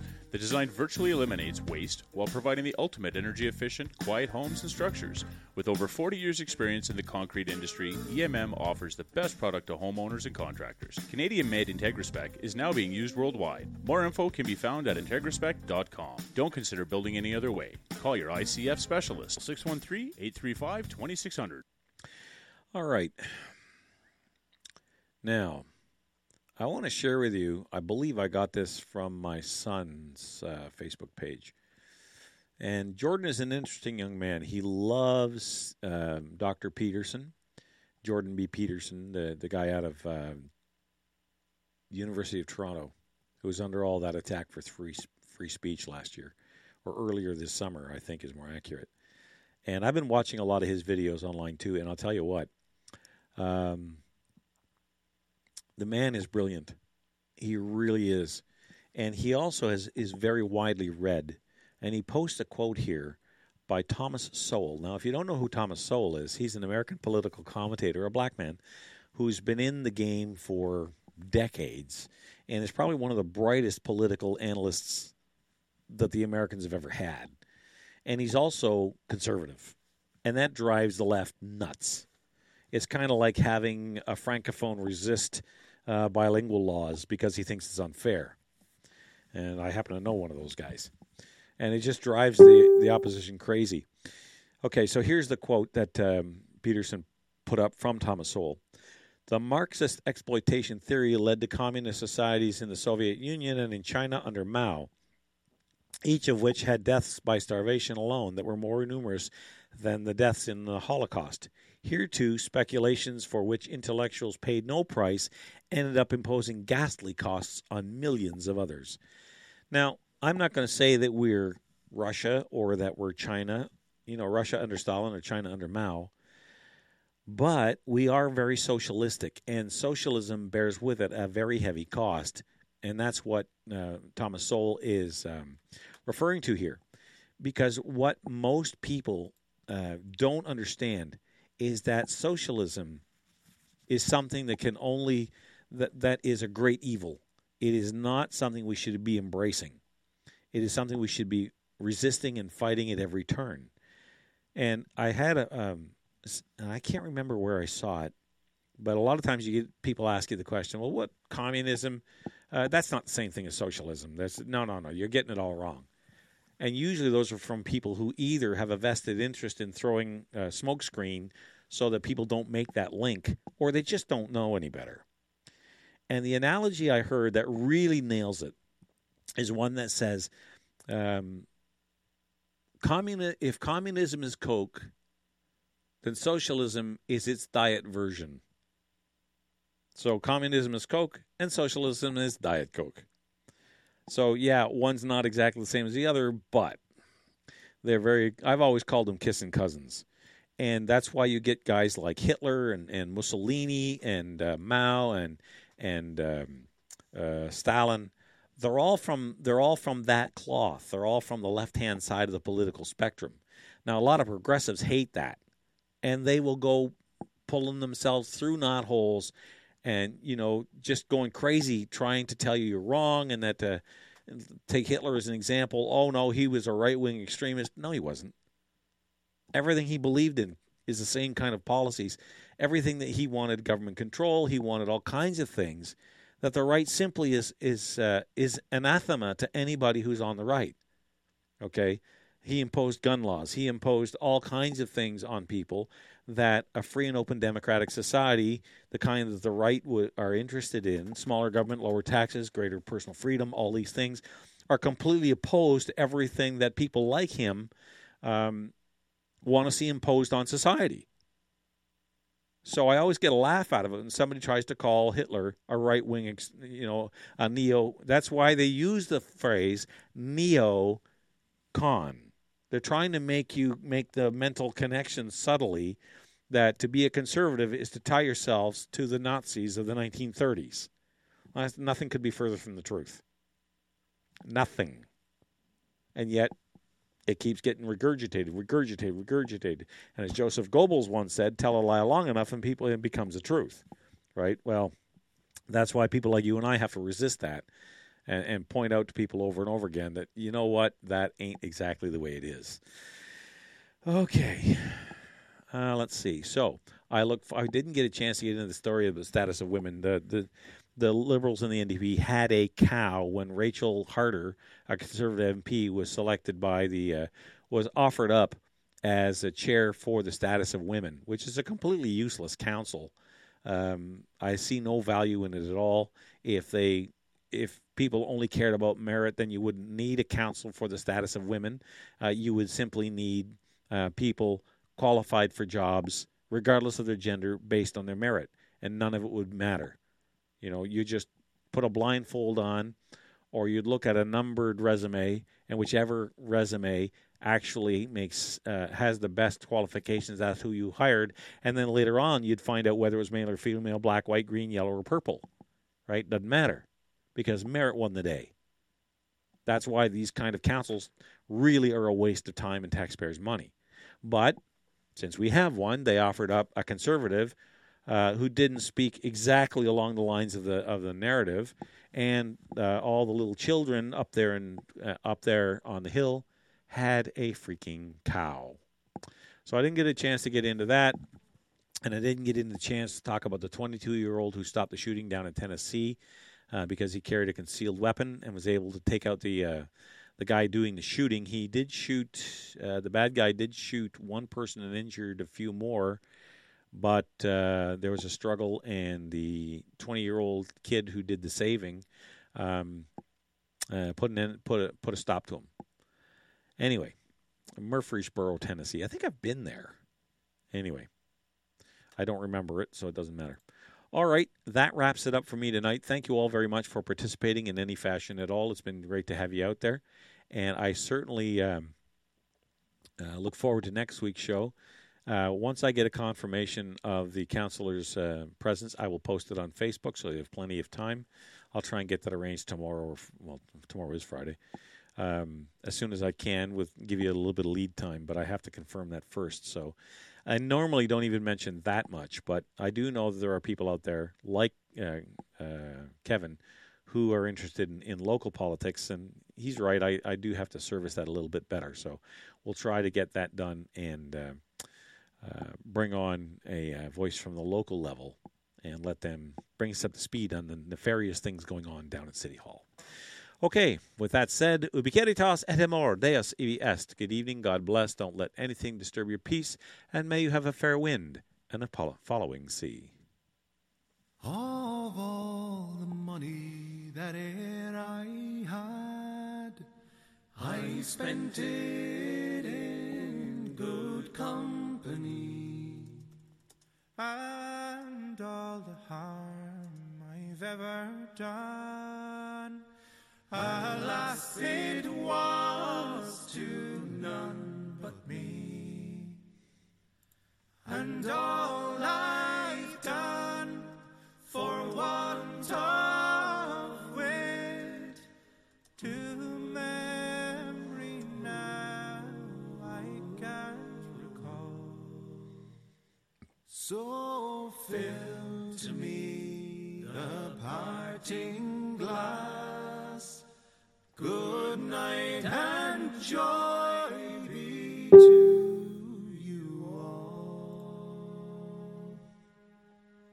So fill to me the parting glass, and drink a health whate'er befalls.